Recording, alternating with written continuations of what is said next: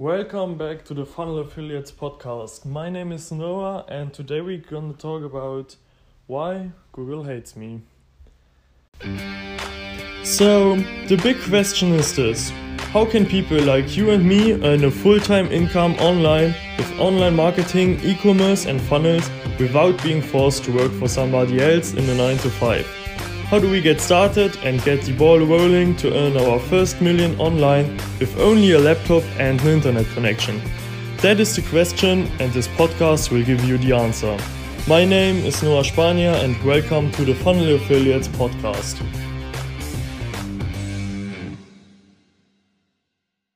Welcome back. So now I want to tell you a quick story about my latest store.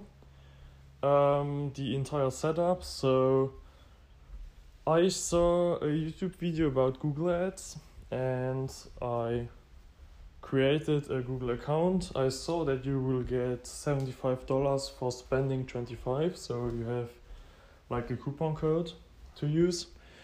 And yeah, the problem was I created all my ads for my store, and immediately after publishing the ads, I got a notification that my Google account was blocked due to it was something with my payment method. And usually when you create a Google account for Google Ads, your account will be going through through a verification process, and due to Corona it takes some time. And now I think it took 1.5 or 2 weeks to get my final response. And yeah, the biggest problem with my account was that they were verifying my account and I used a company name in my ads. So one of the keywords was my product name with a company name related to my product, and I forgot to read the ad policies. So really, if you want to publish any ads on any platform, if it is Snapchat, Google or Facebook, it doesn't matter, please read the ad policies. It is so important, believe me. I had the same problem on Facebook once, and believe me, you will make this mistake once and never again, because they will block you forever. So learn from my mistake and read the fucking policies. It's so important. Yeah, and it was the first time that I created Google Ads.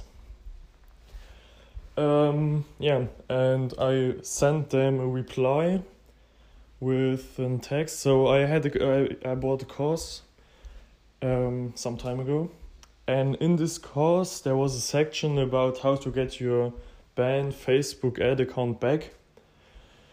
Yeah, and I thought it could be the same process with Google, so I replied to the email, told them what was happening, why I made this mistake, and it was a little bit like trying to get my account back, because they in the email they sent me, they told me that every future account with my name or my payment method or anything else will be blocked. So for me as a person, it's over with Google Ads, and I never won my first campaign on Google. So yeah, I sent them an email, and I hope that they verify my account and will give it back to me. I told them that I reread all the ad policies multiple times, so that something like that won't happen again. But at the end, I only can hope for the best. I can't do anything. And the reason why I'm using Google instead of Facebook, the goal is to get pretty cheap purchases on Google, and using this data on Facebook to run lookalikes, retargeting, and also interest groups, but already with data. So you install the Google Pixel and the Facebook Pixel on your store. And yeah, the Facebook pixel, and also you can use the Snapchat pixel, the Pinterest pixel, I think it's called in a different way, and not pixel, but you know what I mean. And then you are collecting data really cheap on Google and can use this data later on all the major platforms like Facebook, Snapchat, TikTok, whatever, to promote your product, and you already have data, so you don't have to test your product and your interests on all those platforms, because you already have the cheap data from Google. So at the moment I'm stuck. I can't do Google ads. I don't want to test Facebook ads to save my budget. So what was I doing to to keep continuing with this store? And I saw a YouTube video about this, and I think everybody from you knows what affiliate marketing is. So affiliate marketing is when you sell a product from somebody else and you will get a commission for that. So and most of you will know about affiliate marketing from sites like ClickBank or Digistore24. It's a German version of ClickBank, and there are multiple other sites too. And this guy on YouTube used affiliate marketing to promote his store. So most of you, when they think about influencer marketing, is that you send influencers your product, you pay them for promotion, and that's it.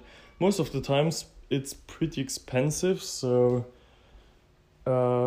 if you are promoting with influencers with a lot of reach, you usually have to pay a lot of money to get them to promote your product.